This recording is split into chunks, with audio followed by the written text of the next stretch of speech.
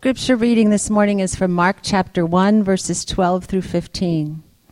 The Spirit immediately drove him out into the wilderness, and he was in the wilderness 40 days, being tempted by Satan. And he was with the wild animals, and the angels were ministering to him. Now after John was arrested, Jesus came into Galilee, proclaiming the gospel of God, and saying, "The time is fulfilled, and the kingdom of God is at hand.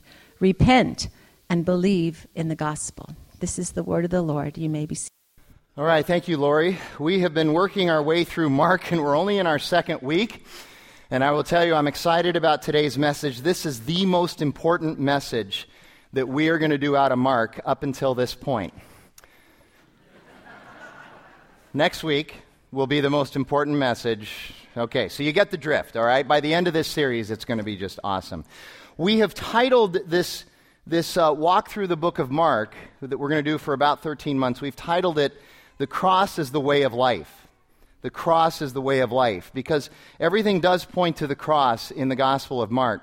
I want to talk a little bit more, just a little bit of by way of introduction. We did some of that last week. I'll do it a little bit more again today. I want to talk about the arrangement of the narrative of Mark, and in particular, and in general, just about the Gospels. We need to understand that when we say the Gospel, when we're talking about one of these documents, one of these books, Matthew, Mark, Luke, or John, we're actually talking about a particular genre of literature. It contains the gospel, the good news of Jesus Christ, but it's also known as a particular genre of Scripture. And as such, it's written in a particular way. We need to understand that the gospel narratives of Jesus are not just raw footage of Jesus' life. It's not everything that happened to Jesus. That there's a particular reason that each gospel is arranged in its particular way.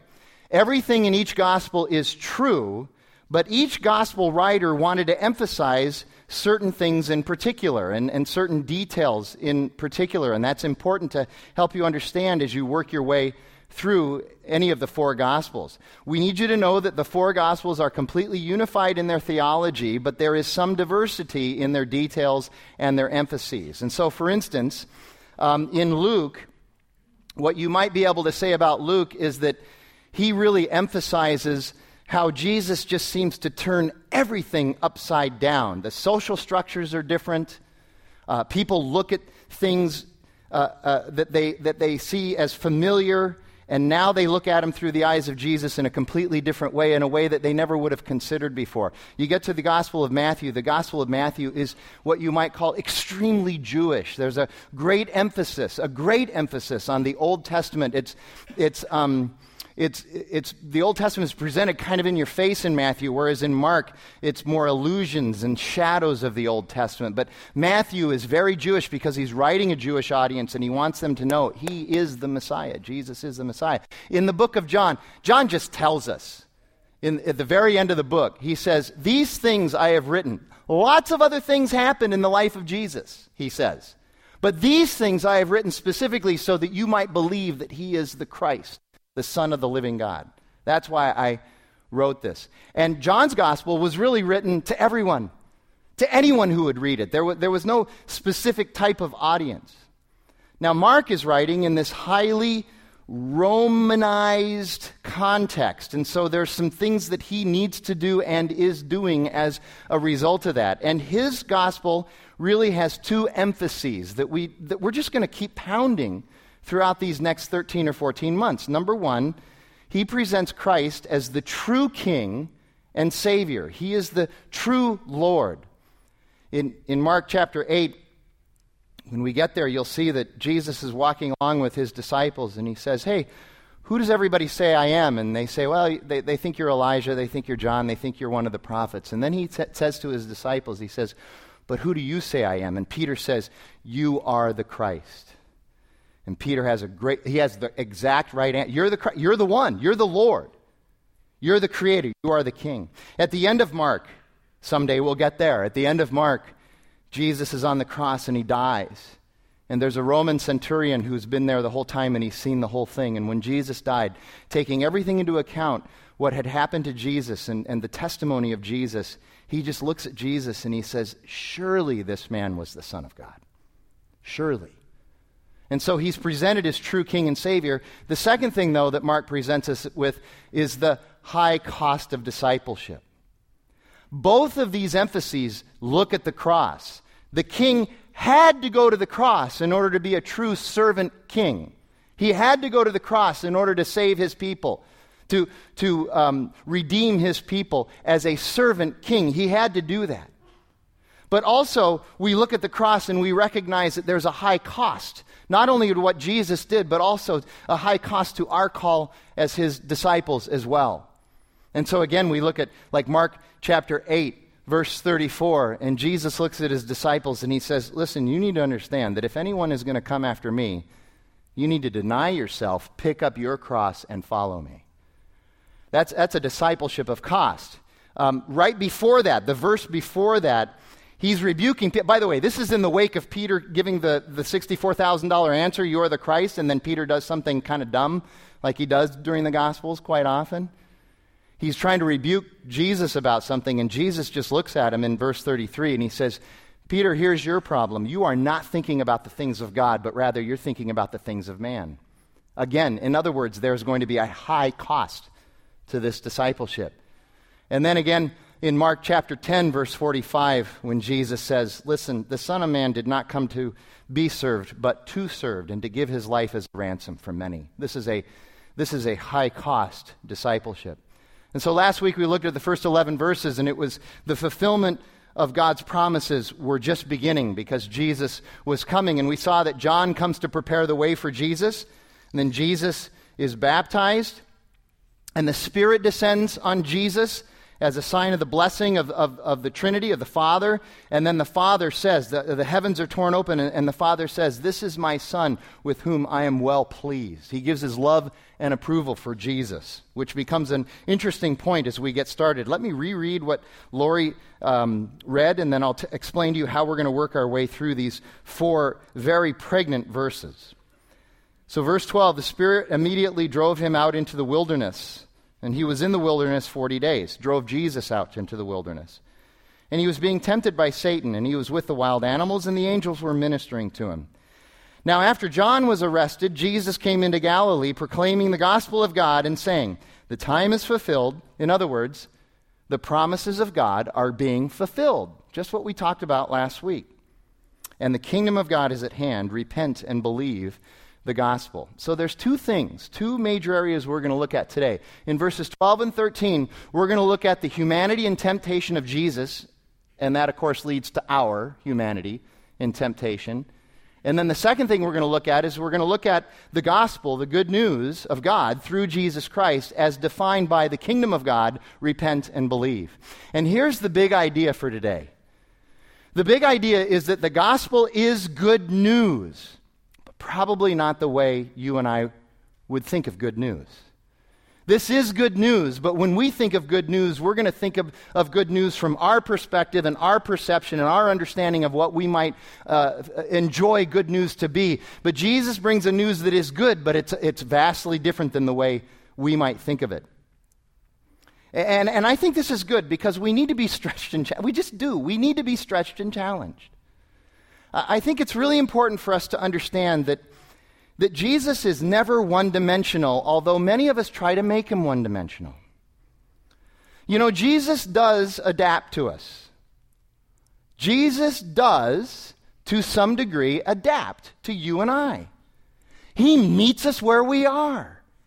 He comes to us right where we are, and that's where he meets us, and that's where he calls us. He does adapt to us so that we might hear him. But he never leaves us there. He also challenges us. And so the person who sees Jesus as just this loving Savior who only adapts, what you have is a Savior who is an excuse-making pushover who will never help you develop character. But you need to understand that if you have a Savior, a Jesus who's also one-dimensional, who only challenges, what you have then is a Savior who's nothing but a harsh taskmaster. And Jesus is both. Jesus has a heart that loves us, a heart of compassion, a heart of empathy, a heart of understanding. But he also has a heart that says, this is not what God intended for you. And I'm here to fill you with my Spirit and teach you and direct you and mold your character into what? Paul tells us in Romans. Into my image. You are going to be conformed into my image. That means you and I cannot stay where we are. So he both adapts and he challenges us. And so we look at these first two verses where we see Jesus' humanity and temptation. And I want you to notice this amazing paradox between verse 11, the last verse we looked at last week, and verse 12. I think this is fascinating. We miss this by breaking things up. Verse 11 says that the Father looked down and said, this is my beloved Son with whom I am well pleased. He says, I love my Son and I approve of my Son. And then what's the next line? Immediately, the Holy Spirit drove him out into the wilderness. You and I are pretty sure, in fact, some of us are very sure, that if God loves us and he's pleased with us, he's never going to drive us out somewhere where it's unpleasant, where there might be pain and suffering and challenges. We're sure that if God is pleased with us, he's never going to do anything in our lives that's going to create any sort of tension in our lives. And yet that's exactly what happens here. But also think about it. Isn't this kind of true to life as well? I mean, I always feel like, when I have kind of a mountaintop experience, I really do. I just start looking over my shoulder because I figure that the valley's coming. How many of us, though, think, I'm just going to live my life in the mountaintops, man. Mountaintop all the time. Been watching Oprah. I know how to do that. Sorry. But yeah, life is not all these mountaintops. And you know what? God's involved in that. God is involved in that. But again, I think it's interesting because Mark, just like last week's passage, Mark also, in giving us this story the way he does, he's drawing our attention once again back to Genesis and creation, the creation story, and the parallels between the Hebrew Scriptures and Jesus' life. In Genesis chapter 1, the Spirit of God is moving over the water, and the history of the world is launched. And then right after that, what happens? Satan comes and tempts Adam and Eve in the garden, and it's a disaster. Well, here, the Spirit moves over Jesus, the dove comes, and Jesus' ministry is launched, and what happens? Satan comes and tempts Jesus as well. But the results are much different. So already we're starting to see this comparison that Mark alludes to all the time between Jesus and Adam. And we need to be able to see that. So there's three things that will just help us get started with these two verses here. First, I think Mark reminds us that though Jesus is the Son of God, with this little part about going out to be tempted, he reminds us that Jesus is also human as well. We talked about that last week, fully God and fully human. He says, hey, look, in his humanity, he had to go out into the wilderness and he had to be tempted by Satan. In other words, in his humanity, he still goes through what we go through. Hebrews chapter 4, the author writes this, for we do not have a high priest, Jesus, who is unable to sympathize with our weaknesses, but one who in every respect has been tempted as we are, yet without sin. And the reason for that is this next verse, which we often forget, which is so important. Let us then, because we have a high priest who is able to sympathize with us, let us then, with confidence, draw near to the throne of grace, that we might receive mercy and find grace to help in our time of need, the power to help us in our time of need. So Jesus knows. And second of all, you need to understand, Mark treats Satan as real. You know why Mark treats Satan as real? It's not a trick question. Because he is real.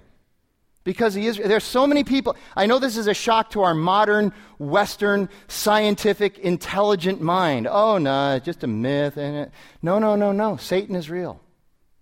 That great theologian Verbal Kint once said, the greatest trick the devil ever played was making people believe that he didn't exist.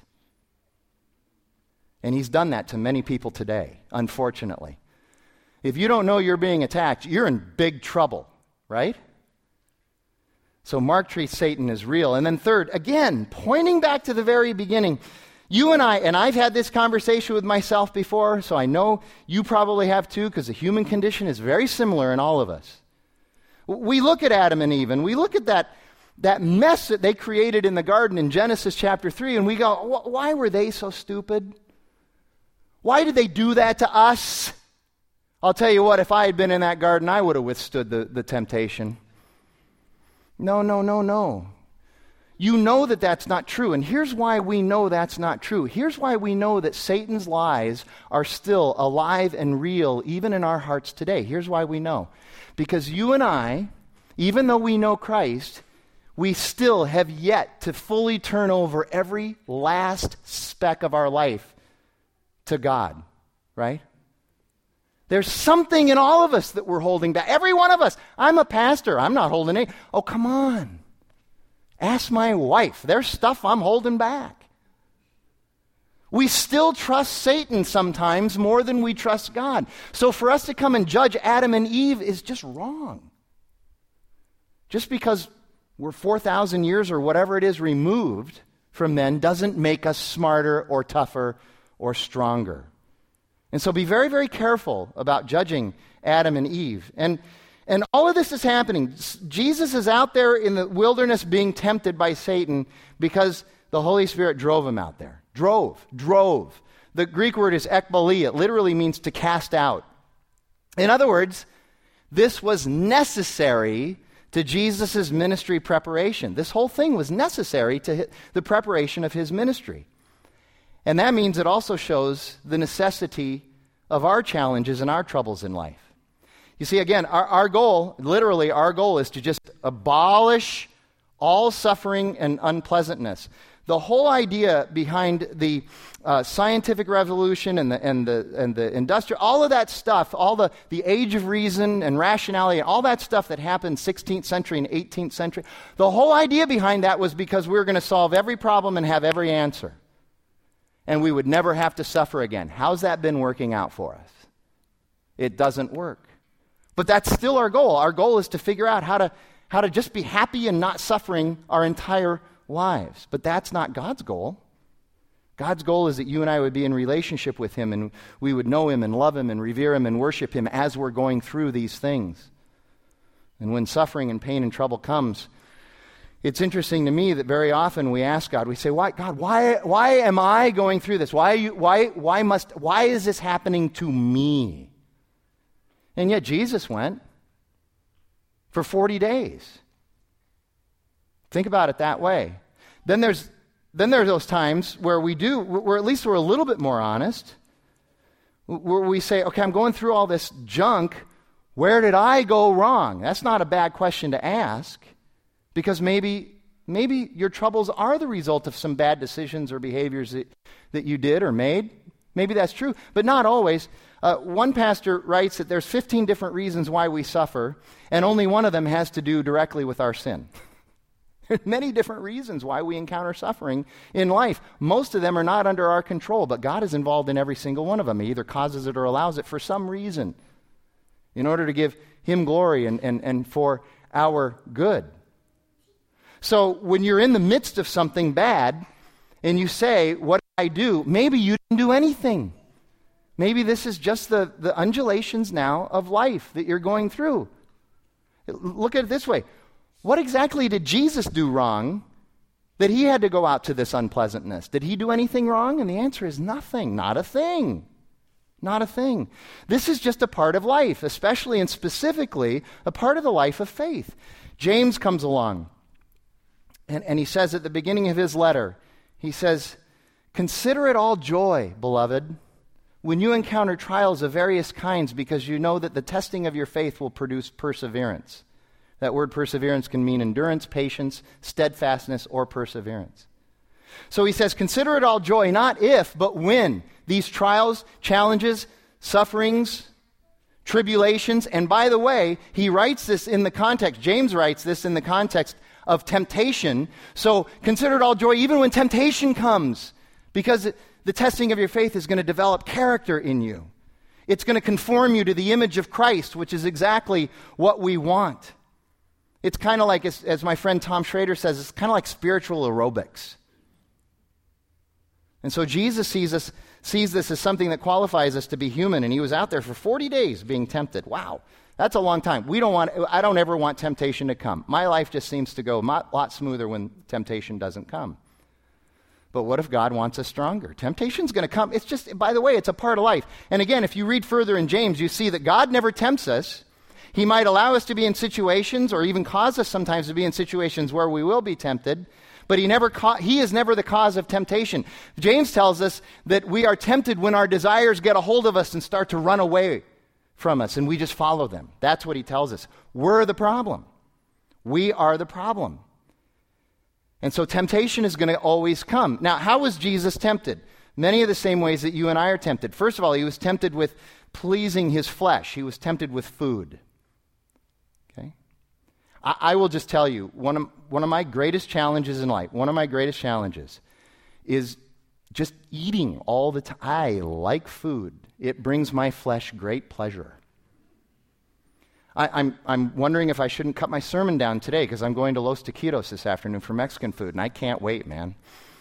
I'm telling you. So Satan tempts him with food, and then he tempts him with power. We're susceptible to that, too. Power. We want power. And then he also tempts him with pride. He comes along and he says, you can be the greatest, you can be the superior being, but here's what we have to see that isn't explicitly said in the text. By the way, I'm getting this from Matthew and Luke, what he's actually tempted with. We know that from their accounts of this. But what isn't explicitly said there is Satan says, I'm going to make you the most supreme being, but what he doesn't say is in my kingdom. Think about that.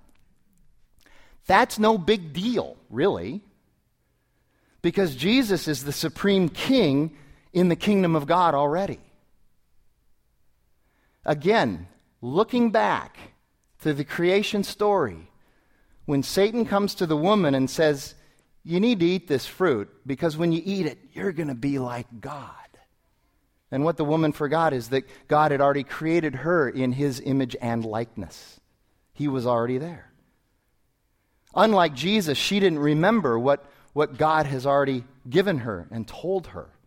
And you and I need to remember what God has given us and told us. In fact, again, how does Jesus battle this temptation? Again, from Luke and Mark, we know that he battled it in two ways. Number one, he stood on God's word, and number two, he prayed. In other words, he was in relationship with God. He was constantly pursuing God. And so let me talk a little bit about that word first. Sometimes in an effort to exalt the gospel, you and I, which is not a bad thing to exalt the gospel, sometimes we inadvertently diminish the role that God's word must play in our lives when challenges come. But one of the challenges we have with God's word, and I had this challenge for a number of years as well, is when I was in a certain life situation, I would go to the Bible and go to the index and say, okay, what does it say I'm supposed to do about when my wife is not behaving well? All right, what does it say about my boss that I don't like? What does it say about all these life contexts that I find myself in? Where's the section on that? And that's not what the Bible does. The Bible, when we come to it for guidance or answers, mostly, instead of doing that for us, what the Bible does is it says, you need to be the type of person who has the character to be able to discern the will and wisdom of God. That's what it says. You need to be this type of person, like Joseph, who discerns the will and wisdom of God because they're in relationship with God and they understand that. And we don't like that, of course, because we're going, well, that's going to take some time. I need this tomorrow morning. Well, if you don't start now, you're not going to have it for next year or the year after or the year after. But you're right, it is going to take some time. We need to be immersed in God's word and in prayer and in community. That's how this is done. But instead, here's what we want. We want a formula, we want a prescription, we want 6 steps to that and 4 steps to that. Here's one formula I found in the Bible. There is a formula that I found in the Bible. It's at the end of 1 Timothy, where Paul says to Timothy, godliness plus contentment equals great gain. For those of you that want a formula, there's your formula. Godliness plus contentment equals great gain. What's the problem now? Well, we got to define those 3 words, right? And guess where that takes us? It takes us to the development of our character to be the type of person that knows how to discern God's will and wisdom. There's no 4 steps to godliness in the Bible. God says the fear of the Lord is the beginning of all wisdom. Okay, that's a step. It's a long step because he says it's just the beginning. So we have to define godliness and figure that out. Then there's contentment. You know what Paul says about contentment at the end of Philippians? He says, I have learned contentment. Well, why do I have to learn it? Why can't I just have it? Aren't there 3 steps to a contented life? No, there's many steps to that. You want to be patient? You're going to be put in situations where you're required to be patient. You want to be content? You're going to be put in situations where you're required to be content. You want perseverance? You're going to be put in situations where you're required to have your faith tested so that you become perseverant. And then what does great gain mean? Okay, I like that great gain part. That means I'm going to have a wonderful retirement with lots of money.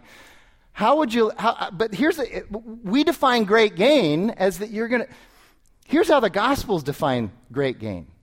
It's knowing Jesus. People selling everything that they have to be able to know Jesus. People giving up on everything in order to know Jesus. Great gain is knowing Jesus. It's not the temporal stuff of this world. So godliness plus contentment equals great gain. And some of you come like, Tim Keller calls this, we want a pat answer. Some of you, but there are some pat answers in the Bible. Yeah, okay, I'll give it to you. There's a pat answer, for instance, about murder. Right? You're sitting at home contemplating murder. What does the Bible say? Don't murder. But that's not what you're at home contemplating, most of you. I know some of you work in places that you might do that. Okay? But that's not what we're contemplating. Instead, we're contemplating how to get through this challenge, how to get through this suffering, how to get through this pain. How do I deal with my 94 and 90-year-old parents? One has Alzheimer's, and she's in the severe stage of Alzheimer's. How do I deal with that? How do I deal with my family? How do I deal with my marriage? How do I deal with work? How do I deal with my coworkers? How do I deal with my boss? How do I deal with my kids? How do I deal with the neighborhood? How do I deal with school? How do I deal with this professor who's freaked out? How do I deal with any of these things? No pat answers. Instead, know the character of God so that you become the character of God and you're conformed to Christ. There's this book, Stuart Scott wrote this book. It's a great book called, this is not the ESPN commentator who recently passed away. This is the Bible scholar. Stuart Scott wrote this book called The Exemplary Husband. And one of the best things he says in there, because I've experienced this too, is he says when husbands and wives come to me for counseling, here's what they want. Each spouse wants the other spouse to be conformed to their image. That's what they want. And they want to sort of maneuver the pastor in on their side. Okay? And he says the truth is that marriage has no chance until both spouses decide that the goal is to become conformed to Christ. That's what we're supposed to be looking for here. This is so very desperately important. But it's not just about the word that Jesus stood on. He also stood on prayer. In Hebrews 5, we're told, in the days of his flesh, Jesus offered up prayers and supplications with loud cries and tears to him who was able to save him from death, and he was heard because of his reverence. So it's not just God's word, but we need to be immersed in prayer as well. I find myself saying way too often in the midst of situations, well, I've done everything I can do, might as well pray. Why isn't that at the forefront of my situation? Okay? And it says that in the midst of this, the angels were ministering to Jesus. Literally, it means that they were giving him sustenance in the midst of his fasting and the stress that was being caused by Satan. Because we know, again, from the other Gospels that he was out there fasting for 40 days. How many of you have not eaten for 40 days? Kind of rough. Okay? But one of the things I like about this is how often do you and I think we're alone when we're going through something really tough and yet God is there? He's just not doing it the way we think he ought to do it. And so during those times when we're going through something hard and we think we're alone, it's really, really helpful to remember that God is the great provider and he's the great protector. But he provides and protects in ways that you and I often don't understand or realize when we're in the middle of it. Very often, God will protect us by what we think is not providing for us. Why didn't I get that job? Why didn't I get that deal? Why didn't I get that commission? Well, God has a of you that you don't have, and he's actually protecting you in the midst of that. And sometimes he's providing for you through your challenges and my challenges. So look at our circumstances as him protecting and providing. That's the first point. Jesus' humanity and temptation and ours. And here's our second. Jesus proclaimed the gospel of God, and the gospel is the kingdom of God, repent and believe. Now, some of you are like, wait a minute, what about John the Baptist being arrested? Are we ever going to talk more about John the Baptist? And the answer is yes. It's going to be an entire sermon devoted to him later on in chapter 6. So we're going to get to that. John was arrested. It's a tragic tale. We'll get to that. But Jesus says, here's the kingdom of God. This is what's interesting here. This is interesting because the Jewish understanding of the kingdom of God, the coming kingdom of God, was that the kingdom would be fulfilled in them. That they were going to be the kingdom of God. Their nation, it was a nationalism of sorts. They were going to be the ones that fulfilled the kingdom of God. But Jesus says something extraordinarily radical here. He says, the kingdom of God is fulfilled in me. I am the king, and therefore the kingdom is me. And you may enter the kingdom of God through me, but I am the kingdom of God. And here's why this is so important. The truth is, you and I would really prefer, what we really want is we just want Jesus to join and affirm our kingdom. That's what we really want. We want Jesus to fulfill our agenda, to work our strategy, and to serve us as we reign. That's kind of what we want. We want the biblical story to find its way into our story, and the reality is that Jesus is the king, and his is the kingdom, and it's our story that therefore submits to his story and to the biblical story. And if you and I, if we never get this right, we will live the rest of our lives always frustrated, perplexed, angry, reactive, anxious, depressed, and we will be looking for love and peace and hope and comfort in all the wrong places. This is the kingdom. And the only way to be a part of this kingdom, he says, is to repent and believe, to take ourselves off the throne. And this is absolutely essential. Again, it goes back to the very beginning. Again, it looks at Genesis 1 and 2, where humanity was living with God in his kingdom, in this wonderful, beautiful paradise. But then the fall comes and we start to look for our kingdom in so many other places. And we say, well, what does that word repent really mean? And most of you know, you've heard this before. It means to stop and turn around. It means to turn away. And that is true, yes, that's what it means. But if you only limit it to that, you don't have a fulfilled understanding of the word repent. Very often people look at repentance just as merely turning around. We end up seeing repentance merely as behavior modification. And behavior modification is going to get us nowhere in the kingdom of God. We can be really, really moral people and still not have true repentance and still not really know Jesus. Repentance, rather, is a complete immersion in and change of your identity and your life. It's a complete reorientation. But it's not rooted in who we are. Instead, it's rooted in who Jesus is and what he has done. And here's the other thing about this word repentance that I think is really important. You and I as human beings, and again, just watch TV, read stuff, whatever. You know this is true. You and I, we're all asking the big questions. We're all on this search for truth. We're all on this search for meaning and purpose. And we're asking these big questions. When Jesus says repent and believe, you know what that means? It means the search is over. And that scares the snot out of a lot of us. It does. Because so many of us have found our life and our identity in the search itself. We like the search. We think it's cool to hang around and talk about the search and ask those big questions. And Jesus says, the search is over. Now come and live in me and through me and by me in my kingdom. The search is over. And what scares us about that should actually be something that gives us great joy.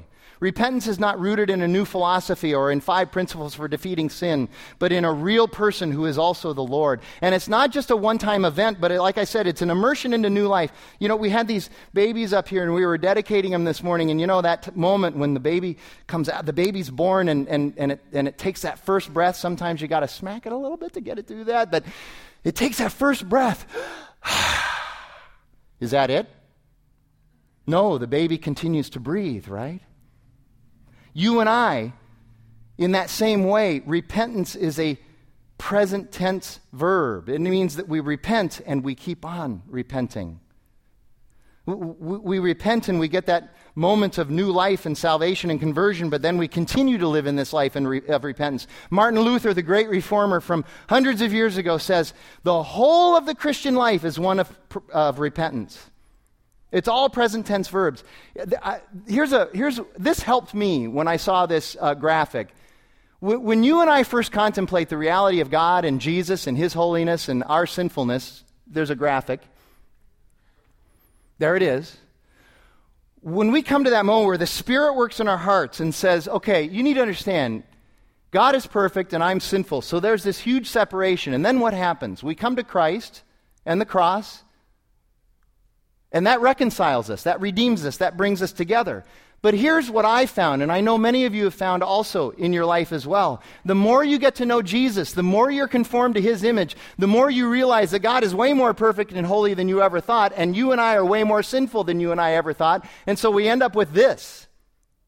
Well, let me tell you something. If we don't continue to repent and we don't continue to be conformed to Jesus, if we don't continue to grow in Christ, this is what happens. See that? Instead, we must continue to grow, and then this is what happens. And what should happen? Go ahead. The cross just becomes bigger and bigger and bigger and bigger. Present tense verbs. I used to be around a church where people would walk around and that saying, it just used to drive me crazy. Just do your best and Jesus will do the rest. He's doing it all. And we need to submit to Him. And it is this repentance that leads us ultimately to turn to faith and trust and belief in what is genuinely true. The gospel, the good news that God has sent Jesus, the Savior, but also it's the good news about God who loves us and wants us to be reconciled to Him. Last week I talked about, remember I talked last week about how, those of you who were here, I talked about how religion, all religions really are the idea is that man is reaching up to God, trying to find God, trying to be good enough for God, but the gospel is actually God reaching down to us and meeting us where we are. And in the midst of our sinfulness, He's pulling us up. That's why it's radically different. But what we didn't talk about last week is also what people believe religion is supposed to be for. Most people, when you bring up religion, their understanding of what religion is that, yeah, maybe that I would connect with God, but the purpose of that is so that my circumstances would be better, my strategies would work, my agenda would be fulfilled, and my little kingdom would reign supreme. That's essentially what most people think of religion. And I know for some of you this will cheapen the illustration, but I can't help but think of that Seinfeld episode where George had those of you that know Seinfeld, what an awful life, right? Do you remember that episode where he's sitting there in the coffee shop in Monks and he says to Jerry, you know, I've had it. It seems like every single one of my instincts was wrong. And so what's he going to do? I'm just going to do the opposite. Whatever my instinct is, I'm going to do the exact opposite. And so he started to live this life of opposite. He did everything opposite of what his instinct was. And what happened? He got this beautiful girlfriend. He got a job with the Yankees, and his life got better. Circumstantially, his life got better. And he comes over to Jerry's apartment one day, and he's busting. He says, Jerry, I'm busting. I've got this girl. I've got a job with the Yankees. It's a dream come true. And he looks at me and goes, Jerry, this is my religion. And with that one line, he affirms what most people think about religion, that the religion is to connect with God. Yes, but that's secondary to our circumstances being better. The problem is, you read the Bible, do you get any sense in the Bible that that's what it's about here on earth? Any sense at all? No. Jesus says, in this world you will have trouble. There's a wet blanket on George's opposite. Jesus says, I came to cause division. Again, James, consider it all joy when you encounter trials of various kinds. I don't have time to do this, but I'm going to do it anyway. Because I just think this would help. I just thought of this. Psalm 73. Let me read Psalm 73 to you. Oh my goodness. Here's a great example of what I'm talking about right here. It's a long psalm, but just listen. Let me read it to you. Most of the psalms are written by David. This one was written by Asaph. We need more psalms by Asaph, I'm telling you. Here's what he says. Truly God is good to Israel, to those who are pure in heart. Right? God is good to those of us who are pure in heart. But as for me, my feet had almost stumbled. My steps had nearly slipped, for I was envious of the arrogant when I saw the prosperity of the wicked. For the wicked had no pangs until death. Their bodies are sleek and fat.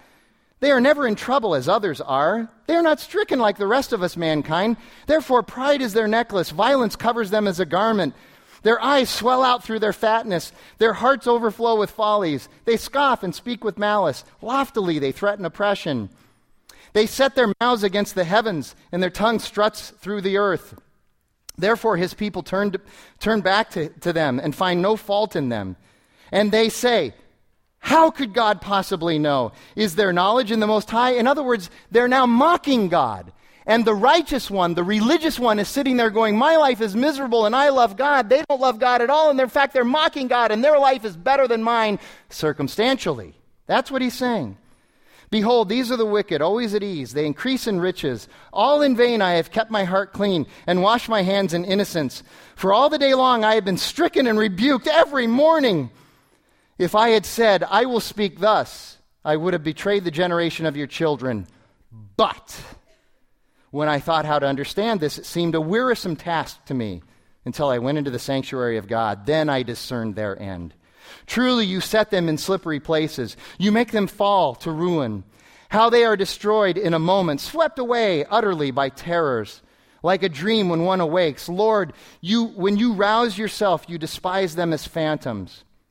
When my soul was embittered, when I was pricked in your heart, I was brutish and arrogant. I was like a beast toward you. Nevertheless, I am continually with you. You hold my right hand. You guide me with your counsel, and afterward you will receive me to glory.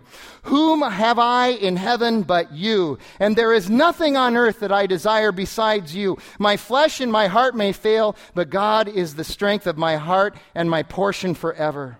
For behold, those who are far from you will perish. You will put an end to everyone who is unfaithful to you. But for me it is good to be near God. I have made the Lord God my refuge, that I may tell of your works. That's the truth. That's the gospel contained in Psalm 73. It's knowing who God is. The true gospel calls us to know God and gives us the love and power to live as God calls, even in the midst of temptation, pain, and suffering. And the gospel, again, that Greek word is euangelion. It's a conflation of two Greek words, angelos, which means news, and eu, which means joyful. Literally, gospel means news that brings great joy. Tim Keller writes this about that word. Right there, in that word alone, you can see the difference between Christianity and all other religions, worldviews, or codes. The essence of other religions and philosophies is advice, but Christianity is news, good news. Other religions teach, this is what you have to do in order to connect with God. But the gospel says, this is what has already been done for you in history. For you! This is how Jesus lived and died to earn the way to God for you. Christianity is completely different. It is the proclamation of the joyful news of your salvation by God. Here you go. Again, I'm going to close with this. The contrast between Adam and Jesus again. God comes to Adam in the garden and he says, Adam, there's this tree that I want you to be obedient and faithful about. And what did Adam do? He ate from it. And we all died and fell and were corrupted as a result. God the Father then comes to Jesus the Son. He says, I want you to be obedient to the tree. And I want you to be faithful to the tree of your crucifixion. And Jesus was. And as a result, we have life. We are saved and redeemed. I'm going to pray. Jim's going to come and lead us into our time of response. God, we thank you that your Son did that for us. Let us just be aware of that. And we pray that your Holy Spirit would guide us and lead us into the conformity of your Son. We ask that in Jesus' name. Amen.